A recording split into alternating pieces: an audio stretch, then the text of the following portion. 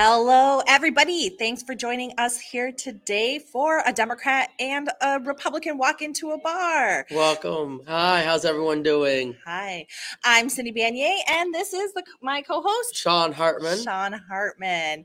I am representing the Democratic side of the aisle, and Sean is representing the Republican side. And we are here at Ollie's in Cape Coral. Thank you so much to Ollie's for letting us record here. It's a Thank you. Yep. really cool atmosphere. You should definitely come and check it out. They have great live shows. My husband is now looking at the records. Yes, congratulations, by the way. You got married recently. That's right. I think last week? Last weekend. Yep. So congratulations. Thank you. I'm hopefully next. I didn't really catch the bouquet, unfortunately, but I didn't throw the bouquet. We had a short and sweet wedding at the beautiful Edison and Ford Historic Estates here. It was really one of those times in Southwest Florida where you realize, the beauty. This is why we're here. Yeah. Oh, yeah. Beautiful sunset, warm breezes. We have a very lovely part of the state in Southwest Florida where we have that mix of the rural farmland areas up in Lehigh, which can get very interesting. I was up there for going to the Southwest Florida Fairs all the way up. Oh, yeah. All the way deep in there, and it's just an entirely different dynamic than Cape Coral. And of course, you have Cape Coral and the beautiful beaches down here and the islands. We are the island coast, of course, with all those islands, Sanibel, Captiva, and all of that, and the marshlands and the stuff like that. Yeah, and unfortunately, our coastal islands are still very much under recovery. I took a trip with my family over to Sanibel. They had wanted to see it since the hurricane, and the Sanibel Lighthouse Beach is totally closed off. We were able to go all the way over to Captiva. The Mucky Duck made it. So we had some food over there and sat on the beach, and we were able to skirt the red tide is the other thing that's going on here. Yeah, that's what we have.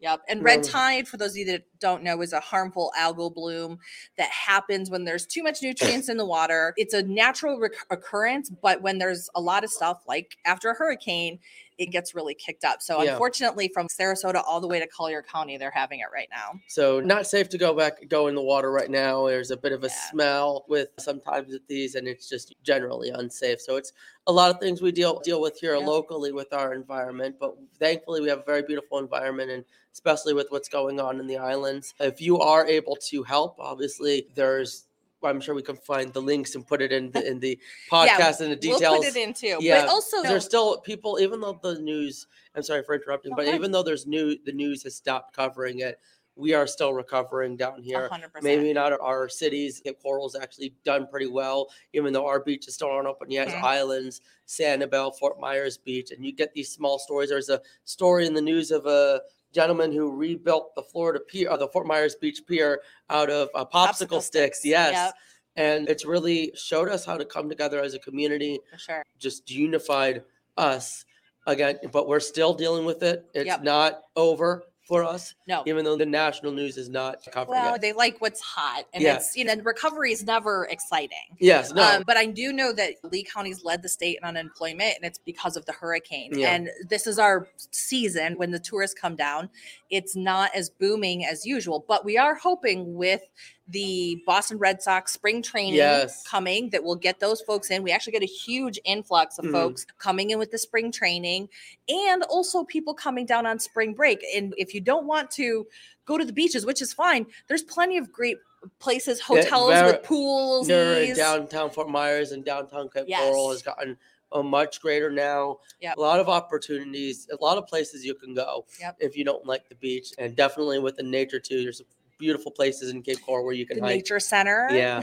That I'm on the board of, the Calusa Nature Center. I grew up on the Calusa Nature Center. Hike through the And the planetarium trails, there is beautiful. The planetariums. Yeah, there's lots of different things to do. So definitely don't count out Southwest Florida. No, absolutely not. So let's talk about some other stuff, some politics stuff. Yes. See, here's what's funny is Sean and I get along so well. Even though we can disagree on certain things, that I want to try and push on some things here, see if we can get. Oh, dear God. Let's see. All right, no, I'm into this. Let's see what's going on. Yeah. No, but I think actually the point is we can disagree in general as people. Like, it's okay. And we can look at things in different perspectives and hold our own. And we hope that's what we're bringing to you here at DVR in a bar. Yeah, and just the fact in general that we can have these conversations without getting at each other's throats. And this is something now I was wanting to talk about CPAC, but I haven't watched it all yet. So hope next one we may discuss it. I haven't watched any of it. Yeah, but I want to do a binge watch. But I did see some of it, and there was a lot of talk about this is a battle of good versus evil. And again, I think you get that mentality on both sides, where one side's good, one side's evil. And I think that is not a good starting point. Yeah. Oversimplification notwithstanding, it's othering the other side. Yeah. And it's the factionalism that George Washington warned us about back in his farewell address. I'm always very careful of that. I like the fact that we can show that we can, without getting at each other's throat, without seeing each other as this villain. Yeah, because truthfully, we're not enemies. Yeah, no, we're not. Americans. Yeah. We're Americans with a different perspective. America first, if you will. Let's we're think Americans. About we're Americans. Ourselves, our community, and what we want, right, in life. And it's okay to want different things. And frankly, here's the thing. Even in a country, a city, a state, it's okay for different people to be working for different things. Yeah. That's okay. And the fact is that when you come down to our values and our principles, even those can be different, but we can still work together where there is common ground. And again, agree to disagree when there isn't, when it doesn't have. We sometimes make mountains out of molehills with certain issues. True. On both sides, I think. Yep. But I think even with differences in values and differences in principles, we need to start having tough discussions like I'm sure we're going to have today. And also, this is why I love civil society. This is why I love, and I've dedicated my life to working in nonprofit organizations. Yes. Because these are folks who are really dedicated to a cause. They're putting their money, their time into it, and you can do it differently. So if you're with a church group, put your money and time into that church group and what your church group values, right? Yeah. If you really want to save the environment, then you can put your time and effort into that. And I work with so many different amazing organizations here in Southwest Florida and around the world, frankly. And that I'm always inspired by people who are putting their money where their mouth is, their time and effort into things that matter. Because I would frankly much rather see that than people arguing about nonsense. Yeah. And it gets into an aspect of pluralism where we as America have been defined by our pluralistic society. The fact that we have differences of opinions and can still have a functioning, or recently probably more semi-functioning, but generally functioning democracy / republic, depending on whatever word you want to use. I'm not even going to get into that discussion, but same thing. but same thing. But the point being is that it's a major aspect of the type of people that we are in America, and we don't want to have. I wouldn't want a system or a political system in which conformity was required, even if it was conformity to my side, because that's just not appropriate. It's just, we need a dialogue, and it wouldn't work. And you have to have a space for people to disagree. Yes. And actually that's how we get better. Yeah. It's how there's blind spots that all of us have in what we do. Yeah. It's why in workplaces you get feedback, in education you get feedback. So I want us to get back to that. And I think we're making a step for doing it here. I agree. And again, I would even, I agree. That's probably about as much as I have. Yeah. So I would say just one thing before we jump into some controversial topics. Yeah. So I teach at a university here and I teach about American government and I talk about our history. And one of the things I always like to emphasize is actually how amazing the United States is. How, yes, there's criticism always to go around, always. But let's fundamentally look at how amazing the Constitution is, how amazing it is that we can have dialogue, and that we have a government that does so many different things. We forget about it most of the time. We really do. We forget about how important it is to have functioning airlines and ports and rail systems. We've seen that. I think we talked about that last time too. Yeah, when the rail systems are a mess, now we're seeing it. But the thing that's where we get all of our everything from products. Maybe not as much as transportation to people, but that's for transportation of goods. The things that we have. The trucks, they come in from the ports, good on the trucks, and they either get driven at some point in time and put on a rail at some point in time. Yep. Freight rail is huge in the United States. But these things we don't think about. We don't think about even the defense system, right? We don't think about the agricultural system that helps keep our agricultural industry on one of the best, biggest agricultural producers in the world. Right? And I always just take folks through, hey, look at these different departments and remember, this is a good job. And yeah, let's talk about how to make it better. Or great again, if you will. Let's talk about how to make it better, but let's not just throw the whole thing out Exactly. because there's value in having a sophisticated government. And I think that's refreshing, especially hearing that from you as a Democrat, because we get that from our side where there's this concern where Democrats and the left are anti-American, which I don't think is necessarily the case. I think you do have some factions that have this very oppositional view of what the United States is and points to this error or this sin or this problem that at the end of the day, we've overcome, we've progressed. Right. And I think there's no argument that there's more ways that we could continue to improve and continue to progress in that way. But I don't think you do that by, like you said, throwing the baby out with the bathwater. Right. We have a wonderful traditions and values here in America that make America great, and as the parlance goes.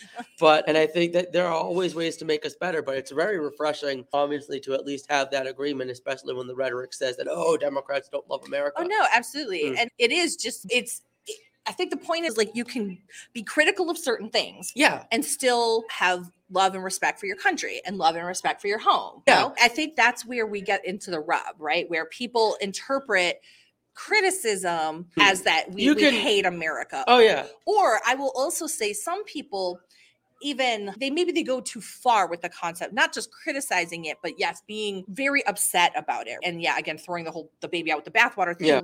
Almost revolutionary. Let's toss out the Constitution. Let's create an entirely new system of government. That's the type of stuff that concerns me. I will tell you that no Democrat has said that. No, that's true. I don't have any knowledge of a Democrat who said that directly, but it's that sort of the mood that you get from some factions. I think there's some people who are very upset about things, and sometimes they're right to be upset about things. But again, this is the difference. I think we talked about this last time too, is the difference between protesting and governance and movements. And these are all different things. So I think people who are in the protesting kind of space, right? Where they're doing demonstrations and they're upset about things. Sometimes that's as far as those folks get. Yeah. And that's okay, because that's an important part. But the idea is you don't just say, okay, these people are mad. We're just going to not do anything with them because they're mad and they can't figure out what they want. It takes all of us to figure it out. Okay, so these folks are mad. Let's figure out why they're mad. What needs to be changed in policy? Yeah. So it's kind of like a baton toss and a relay race. Yeah, exactly. It's incremental when you deal with that type of change. And again, you don't want to make changes that end up when destroying the foundations of what makes this country great. When you talk about, again, I think I mentioned this in the first episode, to be a conservative means to conserve. What are we conserving in this case? It is America as it stands, with its values, with its traditions, with its Constitution and the liberties that are protected by it. And within those confines of what we're conserving, making the necessary reforms and changes that we need to fix the problems that are real problems that both of us see. Yeah. And I am somebody who's very much pro policy. Yes. I have seen we're both policy one. Like how good policy can help people, bad policy can hurt people. Yeah. So that's my big thing. Yeah. Cause I'm ultimately at heart a policy person. I usually say I'm a technocrat that became a politician. I wasn't like a politician that had to like learn how the government works. It's like I had always been working behind the scenes. I mean, I worked with high-level government officials from many countries around the world, helping them to design policy. And it was always the idea of like, how is it that what we do at the federal, the state, and the local level is going to help people? Yeah. And so that's always been my and I think that real people on both sides who are genuine about public service see their role as a problem solver, not as an instigator. And I think that's where a lot of people, including myself, get exhausted with politics, is that many of us get in because we want to serve, we want to solve the problems that affect our community negatively. But you get into the campaign aspect of it, and it's more performative. And then you're essentially running for office in perpetuity. So it's all performance without any governing. So, right. That's the problem. Speaking of people... Speaking of performative politics, to be fair, neither one of us has looked a whole lot at CPAC, but some of the things that have come out leading up to CPAC were that Trump was the headliner. That happened actually last night. Yep, I still need to watch that. I saw some of it, but not all of it. Some other major Republicans did not go. What their reasons were, there's various reasons. So we know that Ron DeSantis didn't go, Mike Pence didn't go, Kevin McCarthy didn't go, Mitch McConnell didn't go, Kristi Noem didn't go, amongst others. Nikki Haley did go. Yeah, that was why I was shocked that she did go. I thought I would concerned she would have been. Her and Trump are kind of. That's what. Yeah, we have a conspiracy that they're working together. That they're just like anyway. So so these folks didn't go. This is usually CPAC is the Conservative Political Action Committee. It's been in the recent years leading up to today, a very influential annual conference. And it actually, there's a whole bunch of stuff it's the crazy. San Diego Comic-Con of conservatives. They had it in Hungary. Oh, yes. There was a time we had like this whole like authoritarian vibe that's been going on the few years. Maybe that's driving folks away. I actually hope that's what it is. And it's not just like petty stuff. I don't think Trump. It was. But anyway, so what's your take? What's your take on why these folks didn't come? Oh, why they did it? First off, I want to address the authoritarian part because I haven't watched all of it, but I haven't seen anything in my end that sting it with Viktor Orban. Yeah, okay. Having Viktor Orban come the year before while it was in Texas. I think Viktor Orban's an interesting subject in and of itself for sure. I definitely don't agree with his style or tactics. Is there certain issues where there are possibly common ground, like on immigration? Maybe. But I do think, I'm not the biggest fan of the association. Of dictators? Okay. Yes, of dictators and of being associated with them. I'll give you that much. Yes. It's not the biggest fan of maybe there's some people who are like, why is CPAC having Viktor Orban and having it host? I think what it was is once they announced that Trump was the headliner, those individuals who were seriously in the running were like, we're not going to compete with that. We're going to let him have his spotlight and not deal with that. Ron, I do know he's been traveling the country with his blueprint, his Florida blueprint, The Courage and his to Be book Free. that came out. Yeah, his book that came out, his pre-presidential book. And he's going to Iowa next week. Yeah. Oh, yes. I think him, Nikki, and Trump are going to be in Iowa next week, so that'll be fun. And Trump didn't win Iowa in 2016. People forget. So it's not very likely that he'll win again because he wasn't. The big issue for Iowa is that ethanol subsidy, and he was one of those few politicians who's like, nope, I'm not going to do that. I'm not going to promise you that. So it was a West Wing episode. I don't know if anyone's ever watched that West Wing episode where all of them were speaking in front of Iowa and they had to do a debate on who's going to be the one to say they're not going to do the subsidies. And it was the Republican. And so Trump apparently was Arnold Vinnick for 2016, which is so weird. They're totally different characters if you've ever watched the West Wing. But I think it was, again, went off on a weird tangent there, but I think it was right. Trump. A lot of people from the West Wing donated to my campaign. Oh, really? Did they? Oh, yeah. That is pretty cool, actually. 3 or 4 of them at least. I'm sorry. I'm still a big fan of the West Wing. I think they did that show very well. Yeah, it's very authentic. Yeah, very like inside Washington D.C. Yeah, and I think they portrayed Republicans. Sometimes I was a bit upset by it, but I think there's one episode where I think it was very derogatory. But besides that, I think they portrayed Republicans very well, too. And I liked the honesty there where it wasn't just demonizing us as Hollywood tends to do. So, everyone except Scott Baio. Scott Baio, apparently. There's a few that still. John Voight, I still get movies. Is he still alive? Yeah, he is. And Rob Schneider, too. Oh my God, that's right. Rob Schneider became a Republican. He was like, that was the funniest one for me because I Deuce grew up Bigelow is super into Republicans, guys. Sorry, you guys get like the worst actor. Oh, you got the guy what's his name? Dean Cain. Like not even the cool Superman. Kevin Sorbo. Kevin Sorbo as Hercules. I'll take Hercules. Like in the 90s. I still will take Hercules. I'm sorry. I like Kevin Sorbo as Hercules. I grew up on that too. That wasn't even on like a major channel. I was like a 4. That was on like the CWs, like the upper the W. channels. No, it wasn't the C. It was WB at the time. It wasn't the CW. Whatever it is. Like it wasn't like a major or like channel UPN show. Or something, actually. I think it was UPN. Yep. Okay, cool. So we got that dude. And then Deuce Bigelow. I think there's probably more in Hollywood who are secret Republicans and just don't come out like that. I don't know. I'm serious because one, look at how much money they're making. They don't want to be taxed on that. There's people like 50 Cent. And I think, look at how Tom Cruise with Top Gun Maverick, there's definitely some pro-military vibe with a lot of stuff. So I think Cruise votes however Scientologists yeah, that's tell true him too. to. So again, but I do think that you have people in Hollywood who are maybe not publicly conservative, will vote conservative. I think it's very likely. I think it is too, but it's also who's saying different things. I don't know. Well, you have to be very careful in Hollywood. They blacklist you for anything these days. Yeah, I don't know. Anyway, okay, so you think that the folks who didn't go to CPAC, just didn't want to. I don't think they wanted to compete with Trump. I think once Trump was announced, they were like, let's just let him have it because he's going to suck the energy out of it. Here's something that's interesting, and I don't know if you've heard this, but please chime in if you have. So I actually heard that there was a big fundraiser in Florida by the Club for Growth. I did hear something about that, yes. I don't know who went to it, but I know that Byron Donalds is big time supported by Club for Growth, and I believe that DeSantis is as well. So DeSantis, I heard, was there, and Chris Sununu was there because I was watching. It was Sununu. on. Sununu is apparently eyeballing up the governor of New Hampshire. Wow. He's apparently eyeballing a potential presidential run. He was on Meet the Press today, and that's where he mentioned he was like, he was there with from the past. Okay. No, younger Chris Sununu. Not older Chris not John Sununu, Chris Sununu. I was like, he was on Capitol Hill when I worked there in 2000. I was like, but yes, because for most people who are in the now, Chris Sununu, they would, if they do know him, is the current governor of New Hampshire, who's the son of John Sununu, who is the longtime White House chief of staff and has been, like you said, in Washington senator at some point. Yeah. He's been there for quite some time. And so the Sununu dynasty has some long-standing roots. Despite their completely ridiculous name. Yeah, I know, right? Really big.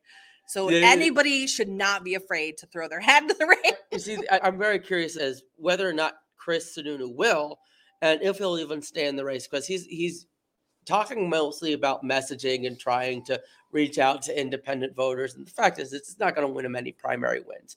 But I think he's just trying to get out there to get a message out. And he's made it very clear, like if he thinks that anyone who doesn't get traction and is soaking up votes from the anti-Trump wing, that they should drop out. And he said that very publicly. So I don't think if he doesn't feel like he can earn votes, he'll drop out very early. So I think it's more for him a messaging marketing thing, not even get his name out there, but get his ideas out there. So here's something fun. I'm not sure if you heard this either. Marianne Williams apparently is I'm so excited for this. For the Democrats. Oh, I am so excited for this. She's so excited. Yeah, on Facebook, a friend of mine said, dust off your crystals. Marianne's getting in the race. Oh, it's like you underestimate her, but you don't know that power of love.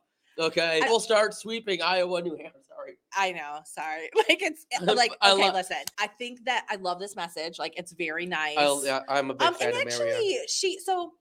There are some people, obviously, who run, not necessarily because they think going to win, but they have a message to put across. Yeah, I think that Marianne Williams is somebody who's like that. I think that's what I'm thinking, too. I think it's the exact same thing with Chris Sununu or on the other side. I think it's that, and also to get her name out there, keep her name in the area, because she was also very involved with the People's Party. It was that, for those that don't know, there was a movement, more left-wing movement, progressive movement, trying to set up a third progressive party, a workers' party that's... The Working Family Party? No, not like a Working Family Party, but they wanted it to be a pro-labor, very progressive, not socialist, but very much skirting the line of it.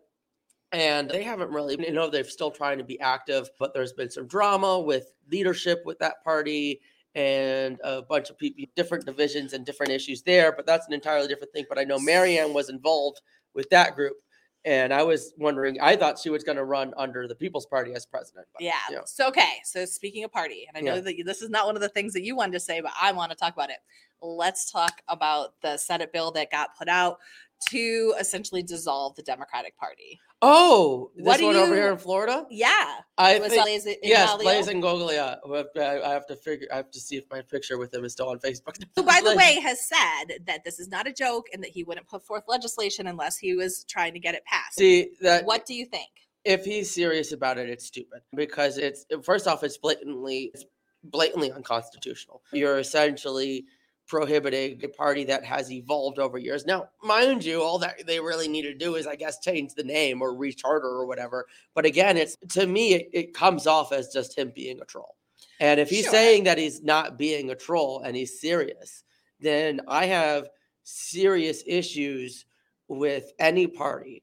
And it sets a very dangerous precedent too. Let's be clear about this, because if, let's say, the Democrats or whatever successor of the Democrats ends up being, if this gets passed, they can do the same to us. Right. But I will also say, if he's trying to get that message out about cancel culture, because that's what I read it as, he's trying to say this, the ultimate cancel out. And this is something, again, I was thinking about how I could bring this up about our talk at the beginning of the show about how we could talk to each other and disagree. I think cancel culture is a very big problem because it gets people to be afraid to speak what they believe, and it gets people are so sensitive that they can't disagree respectfully anymore. If you have a difference of opinion, you have to vote, cancel them, and remove them. This is not cancel culture, because this is a legislative body. Exactly. Completely dissolving 100%, legally 100% their opposition. Agree. So they can say that it's because cancel culture hurt their feelings, but this is way beyond that, because let's remind everybody what cancel culture is. It's people online being pissed off. Okay, that's what it is. Like, it's people online being pissed off, and that anger affecting that individual's ability to work and whatever ability there is to work, or affect their lives in some way. Most of it is not directed at individuals that are regular people. It's celebrities or whatever. But right? again, what it does these are people that have opened themselves up to public scrutiny anyway, as do companies, right? Canceling Aunt Jemima or whatever, right? And by the way, didn't Tucker Carlson just cancel M&Ms and went on and said everybody should not buy M&Ms because they're woke? Let's call spade a spade here. If we're going to talk about that, these are people being petty online to people. They're not individual. Well, it's not bullying online. I slightly disagree with you there. Again, I agree with you 100% that this bill is not cancel culture at all. This is, and I've said very publicly that I'm not a big fan of when you or others call us authoritarian, but that is when you got to call a spade a spade. It is blatant authoritarianism if you're trying to prohibit your opposition party. Period. Literally makes Florida a one-party state. Quite literally. And so I, as a constitutionalist, as someone who believes in the liberties and the values that make America great, I don't think this is one of those things that make America great. I think it is very destructive.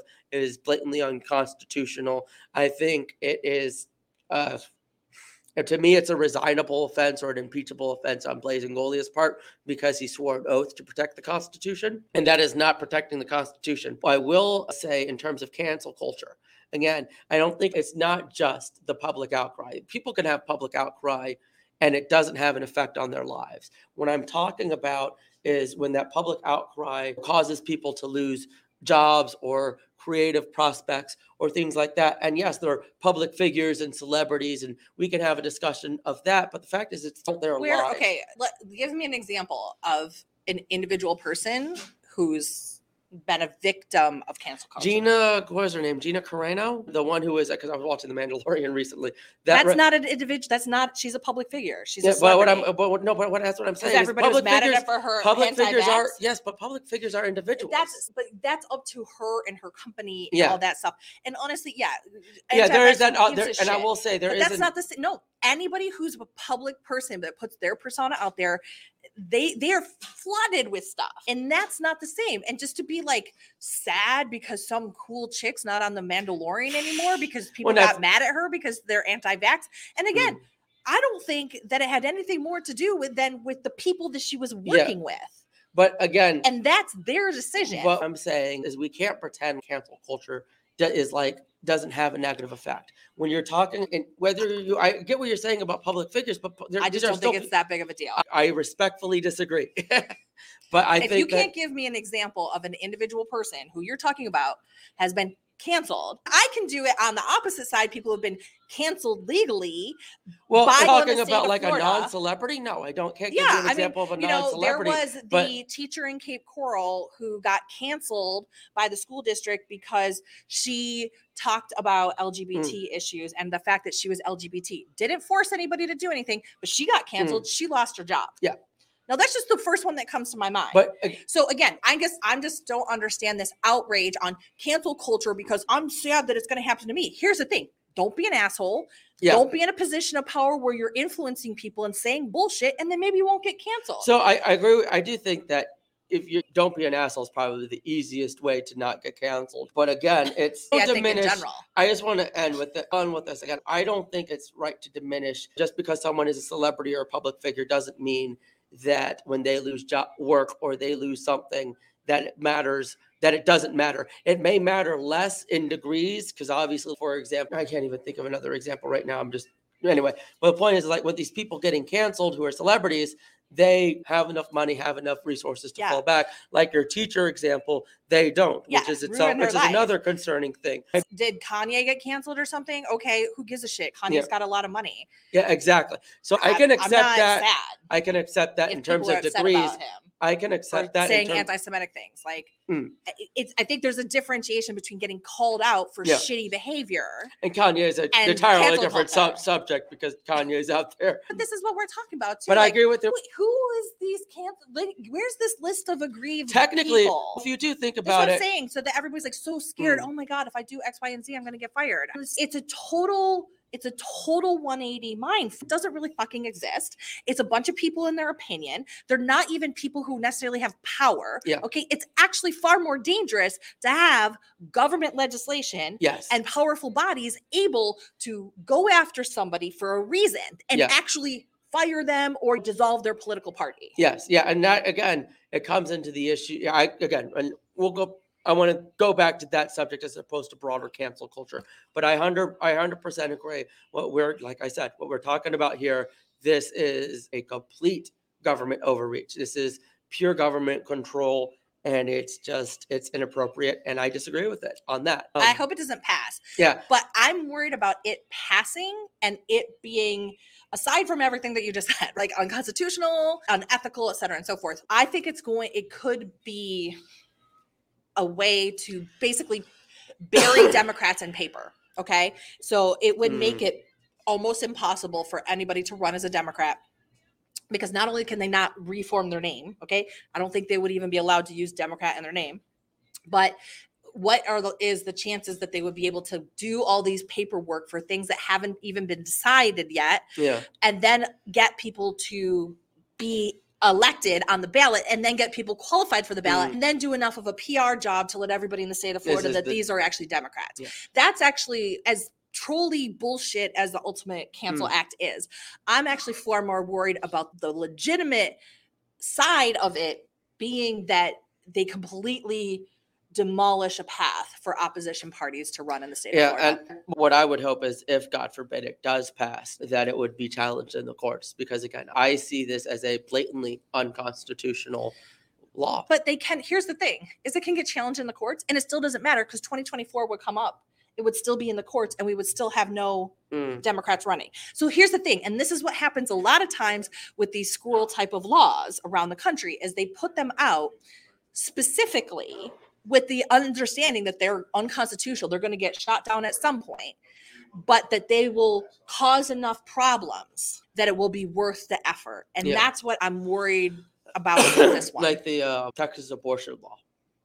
I see what you're saying. And frankly, with every single abortion case, except for the Jackson one that went all the way to overturn Roe v. Wade, that had happened. Laws were passed in states all over the country over and over again, and they got shot down because of the precedent of Roe. Yeah. It wasn't until there was a change in the court that they changed that. But there were people, and this is what I think people don't understand, is that state legislatures pass laws that are unconstitutional all the time.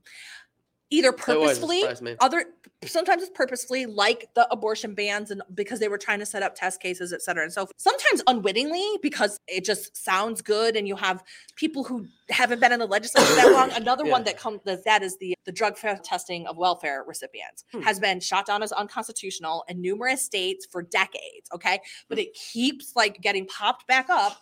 And some point in time, there's always somebody that says, hey, and it gets passed, and then it's immediately shut down in the courts. And I think that one is like people just being unwittingly, like they don't really know that it's unconstitutional. Or they don't even understand. I still don't completely understand why it's unconstitutional. Because I'm of mixed opinions now, but I don't see why it's a bad thing to drug test those who are receiving taxpayer money. Because you can't make benefits like based on a contingent of something that you do. That's why. And in places like Florida where it had a payment requirement, it was knocked out because you can't force it's not a user person, fee. Yeah. It's not like you can't force them to pay upfront for a government service that everybody gets, kind of thing. There are certain components of it that they're there to make it like an even playing ground for folks. Say what you want about people who are on drugs, but it's an easy target because people go, yeah, of course, let's do that. You don't want them to spend the money on drugs, or that you have these situations or these anecdotal examples, mind you, where people would sell like a food stamps card to buy drugs or buy this or buy that or stuff like that. And obviously that's not something you want. That's an abuse of the welfare system. It's just people being a boogeyman, because actually the numbers of people who are on welfare or any kind of state benefit, the numbers of those people who are also have substance abuse issues are the same or less than the general population. I think between the races, right? It's like there's a certain percentage of folks, about 10 to 11% of people who have this predisposition, and they get in, like they fall into a pit with it. And it doesn't matter your socioeconomic status, it doesn't matter your race, it doesn't matter whether or not you are on food stamps. Yeah. And the thing is, it's just easy to say those people aren't worth it. Yeah. It's think politically expedient. I can, it definitely, again, gets to the point of othering an individual. But I think broadly speaking, the issue, we should have accountability in the welfare spending and making sure that, it's actually helping the people who are it's getting to. But that's another discussion altogether. It does. And actually, the waste in the public welfare system is actually less than shrinkage in the for-profit system in the United States. So there's usually between 1% and 3% of public benefits are fraud or something along those lines, whereas Walmart automatically counts 9 to 11% of their inventory as shrinkage, meaning that it's stolen from the inside. Okay, so we're actually working on margins that are better than some of the most profitable companies in the United States. But anyway, let's get back to that on another day. You wanted to talk about Ukraine? Yes, we had the year-long, we reached past the year point now of Ukraine, and it's been something that's been on my mind because I get very worried specifically about Russia using nukes on Ukraine.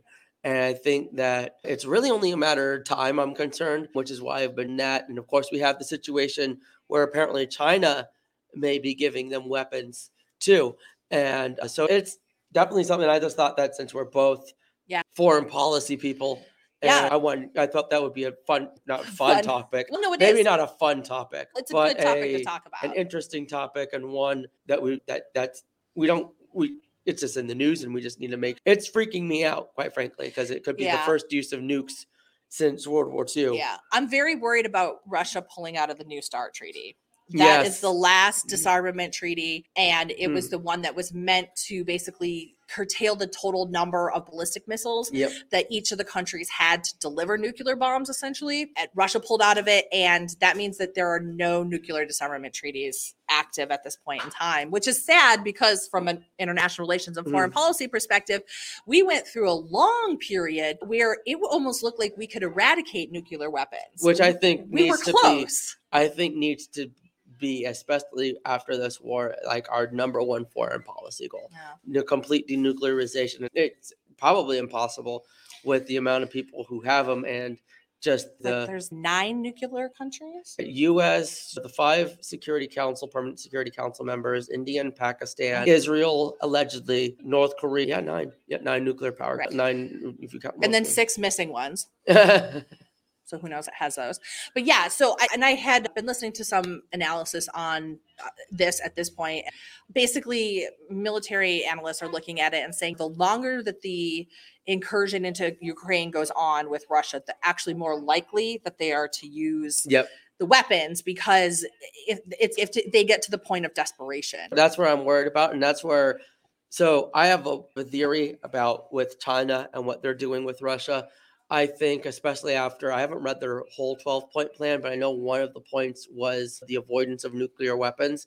And I'm interested to see if China, through back channels or directly with Russia, is trying to negotiate, okay, if you don't use nukes, we'll give you the weapons. Because if they have the China resources, they can keep going indefinitely, supposedly. And I think if they have that, and China will be thinking, okay, at least doing this, we're taking this big risk by doing this, but at the end of the day, it's preventing nuclear war. And that's where, I'm not saying that's where Xi Jinping and the Chinese foreign policy apparatus is thinking, but I wonder if that's something that's been in their mind. Because that's what I would think, is that if China arms them, that would, especially if they can work out a deal where they say, we'll give you this to you, but no using nukes, you take nukes off the table, and even have him like declare it publicly or something. I don't think any of that. I don't think you don't think any of that's happening. No. Maybe I'm just being cautiously optimistic. As I keep in mind that my PhD is in Asia Pacific studies, so yes, I'm fairly. You're more experienced on this. So one thing I know for sure is that the United States and Western countries often misunderstand China. And historically, throughout the Cold War, there was always this fear that Russia and China were basically in cahoots together, and they really weren't. Okay, they were until Mao died. I think that's when it was Khrushchev and them. It was never really as clear cut as Americans thought it was. It was like very much this idea that China's communist, Soviet Union's communist, and so they're working together. It was never like that, and actually, even though they're not communists anymore, theoretically, it's kleptocratic in Russia at this point. But with China, it's more like they want their own thing. Socialism with Chinese characteristics, as they call it. Right, they call it democracy. Oh, they do. Yes, that is true. It doesn't matter. It doesn't matter. It's Chinese things. China has always been. The way that they conduct their foreign policy is always through tributaries, like financial exchange. Yeah. Like the Belt and Road Initiative. Exactly, like the Belt and Road Initiative, and not militarily exclusively, okay? Throughout its history, it's never been like this invasive state, whereas Russia historically has. Russia has been expansionist throughout much of its history, okay? China's usually, let's send somebody over there, and if they give us like enough cool stuff back, we'll just leave them alone, say that they're part of China. Yeah. Okay? So they're very different like cultural philosophies on how these things approach. Would China make a deal to say Russia don't do X, Y, and Z? I don't know. What I understand is that there's actually economic relationship between them. Now, the economic relationship could include weapons, but I don't think that they would be as forthright as to say, do this or don't do that. They may not be public about it, but maybe it's just optimism and hope that they see that opportunity or they come up with that. Because again, my biggest worry with all of this is them using a nuke. And I'm starting to think that there needs to start being negotiations to figure out what to do with those territories. What I would like to personally see, I look at Wilson and his idea of self-determination, because the areas that they're disputing, I do know from my understanding, they're more ethnically Russian. And Putin's been trying to use these false elections to say, oh, they want to be with us. But I do think that they need to have a real referendum, probably UN monitor, and let the people in that area decide which country they want to be a part of. And I think that goes back to our own American ideals again, where Wilson talked about in his 14 points that the individual peoples have a right to self-determination. And I think that people of those two provinces and I would even say Crimea as well, have UN monitored elections, not US monitored, not Russia monitored, third party. I don't think that's going to work. I don't think they're going to do it. No, I don't think that's going to work. Also, here's the thing. Why don't you think it's going to work? In Crimea and other areas, they've also been doing for decades before the invasion. They've been doing like basically incentives to move Russians in there. Which is a very classic move, actually. Yeah. China did it in Waziristan. Israel's doing it to Palestine. Like, you take your own folks and you give them incentive to move in that other place, and they say, hey, look, our people are there, so obviously we must be in charge or should be in charge. Okay. So there are Russian people there, but that's because like we put them there. Yeah. And so that's why I don't think that's going to work. Also, frankly, every country still conducts their own election, even if it's monitored externally. So there's organizations that was at the National NDI or Democratic Institute. There are organizations that will monitor it, but they don't run that. Yeah. That's the thing. So they can tell you, yes, this election seemed to be on the up and up with very low instances of issues. This election was a complete fraud, right? But they're observers. They don't have actual. Yeah. Okay, so I see what you're saying. I just don't know if that's going to work. And at this point, the fear and the homing, the moving people into that area is so prevalent. I don't necessarily know how people are going to vote if it were to come up to that. That's a good point too. Yeah. So it's very complicated, as foreign policy always is. It's never straightforward. It's the most complicated of the policy if you're getting into politics and policy, foreign policy, because you're really dealing with essentially 192 countries, and I would say 192 egos, essentially, at least, that have, some of them who have weapons of mass destruction that can wipe out entire cities. And that's what we're dealing with Russia at this point, is an authoritarian madman who only listening to yes men. Yep. People are too afraid to advise him otherwise. I've seen video where someone even remotely mentions some sort of risk with Ukraine, and he like stares them down and says something, and they change their mind mid-sentence. It's like, up with uranium. It's like crazy. Yeah, and I mean, he was a KGB dude, so he wants to bring back the Soviet era. Okay, so all this aside, we're getting close to time, but one thing I do want to ask, I'm not going to jump into another issue, but I want to ask on this, because back here in the United States, there is some partisan divide on how we approach Ukraine and the funding and things like that. So what do you think? Should the U.S. be providing funding to Ukraine?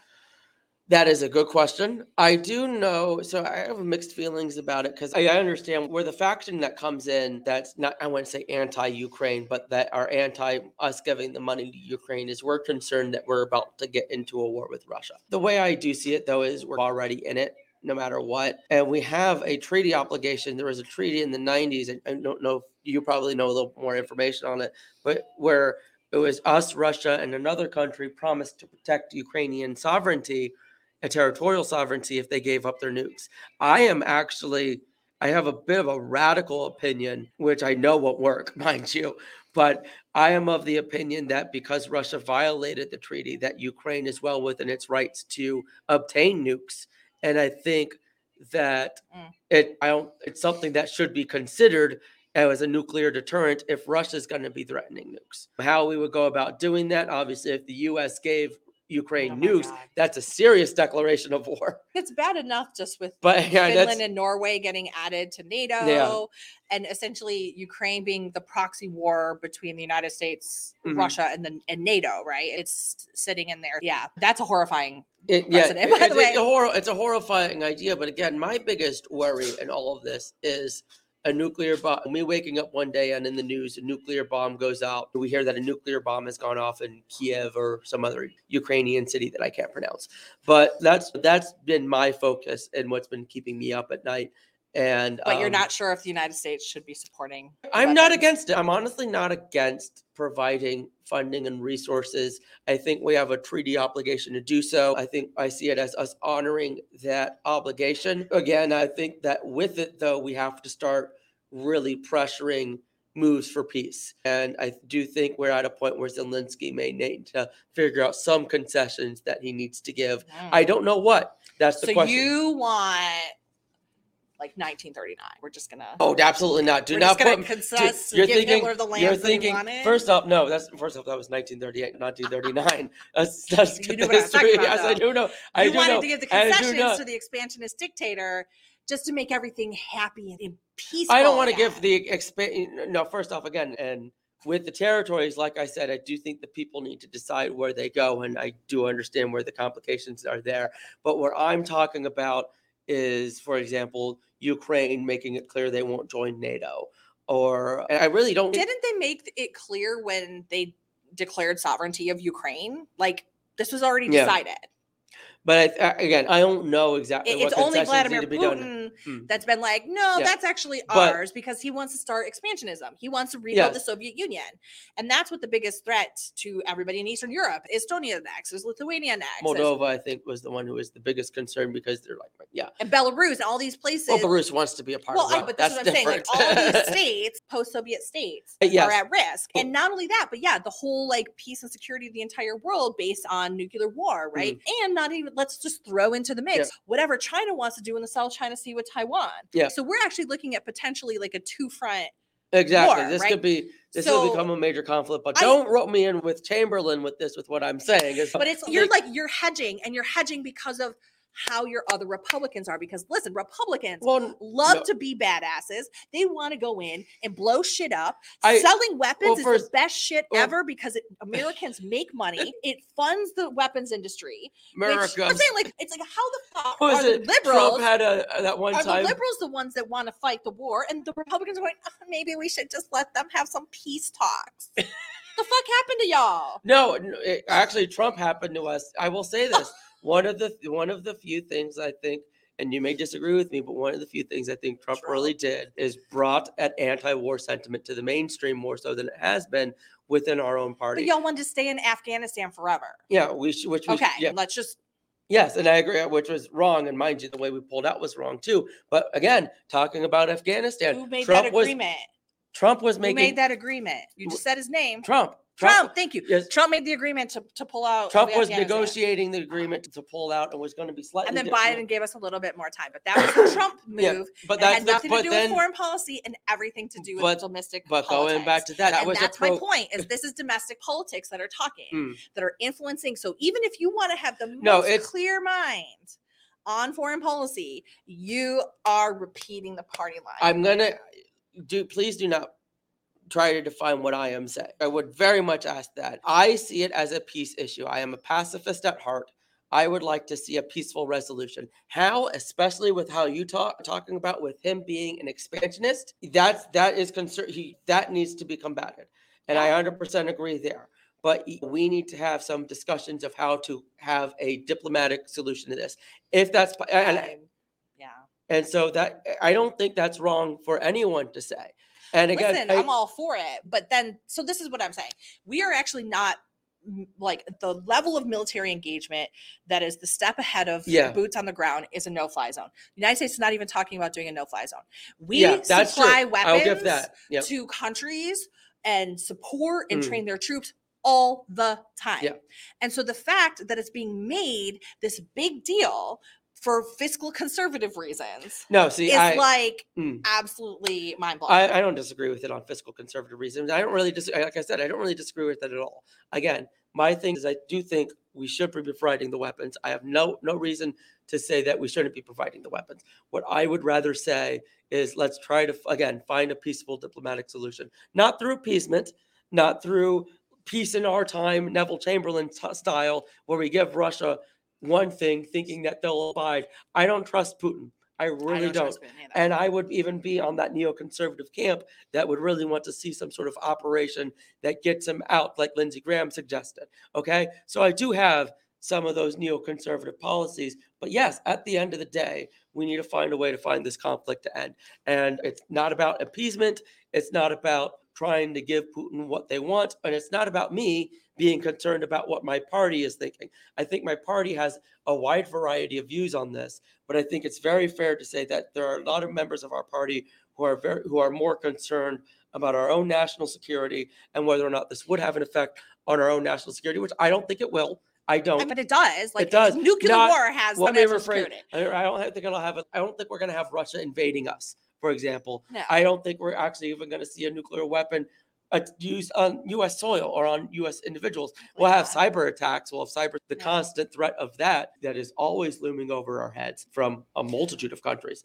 But I think that there is no price tag too high to pay to deter nuclear war right now. Yes. And I think that's what, like, the conversation, all this other stuff, it's politic playing and not people who are speaking from this idea about what they want to see in the world or even how they want the United States to be seen. And that's what I'm saying. This whole like bickering about no, listen, this is a serious threat. We know it's a serious threat. The people in Eastern Europe and our NATO allies see it as a threat.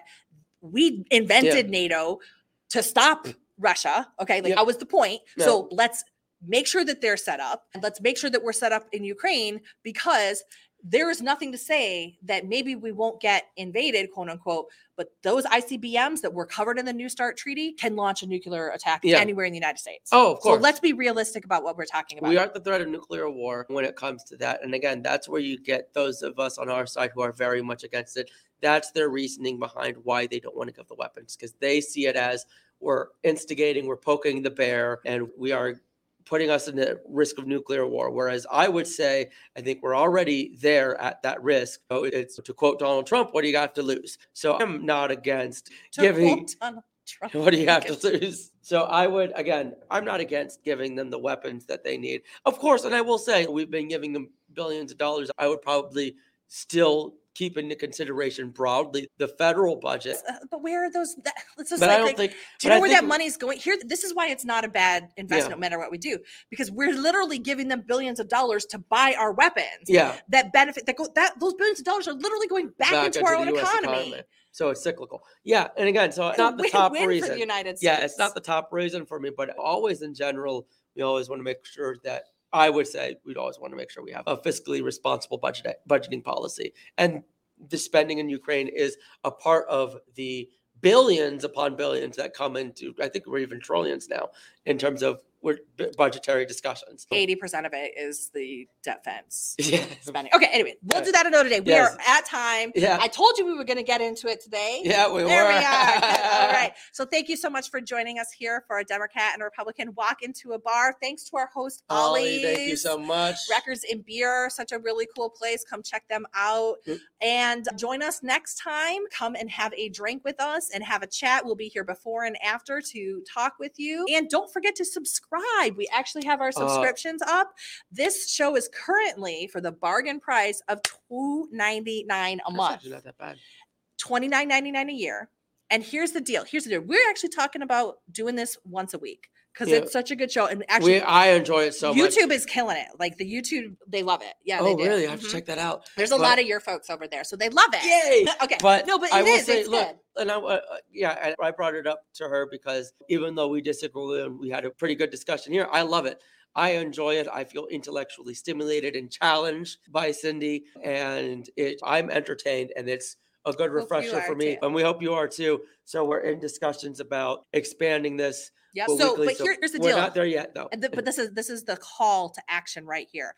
Get your monthly subscription right now. Get your annual subscription right now. You will get that price then for the rest of the series. But because once we go up to once a week, it goes to $4.99. Yeah. Okay. So get that $2.99 a month subscription. You lock that in. You get the annual subscription. You lock that in for the whole year, and you get to help make sure that we can provide content like this, that we can have a great show, that we can talk about different issues. And we are keeping independent journalism alive. And also, there's no such thing as a free lunch. So we both get paid out of this as well. So if you could assist with helping me get lunch, I would appreciate it. Yes. Help entrepreneurs, right? Yes. That's really great. So thank you. Go ahead and check that out at bigmouthmediafl.com and get your subscription to. Where's it on? DVR in a bar. Sorry. DVR. Hashtag DVR in a bar. You can get to it. We'll make sure that on the YouTube channel, we're going to put that in the links, but you can check that out. The price and plans page on the website for bigmouthmediafl.com. You'll be able to get that. And we post about it on our Facebook, our Twitter, and our Instagram channel all the time. And then on YouTube, what's the Big Mouth Media? Big Mouth Media. There we go. You can subscribe there. Now, the cool thing is we have on our YouTube channel there, after we have this live discussion, actually, we're actually streaming live on YouTube. So we're streaming live on Facebook and YouTube, okay? Then we actually do an edited version, and I do a shorter edited version of the spiciest parts of our conversation, and then that goes on YouTube. And then the full thing, the full edited piece goes into our channel on our website. That's where the subscription content comes in. Okay. Yeah. So that's where, so you get that. And as we keep growing, this is just a relatively new show. We've been doing this just a few times, but as we grow, you're going to have access as a subscriber to asking questions live, being part of the audience. And we're going to do live events, special things coming up because we're trying to build a community of folks who want to talk across party lines. Yeah. We need to have some Republicans are in their own little bubbles. And the fact that we can begin hopefully what will become a movement of bipartisan discussions. Very happy to be a part of this. Very happy to be here. We won't be here next week. We're not going in a weekly yet. We're still doing bi-weekly. We're going to let you know the date. Check it out. Trust me, you'll see it on social media. You'll see it. We're going to blast it. We'll give you the reminders, and we'll see you next time. Thanks so much to Sean. Thank you. And Cindy Benny, we'll see you next time at DVR in a Bar. Bye-bye.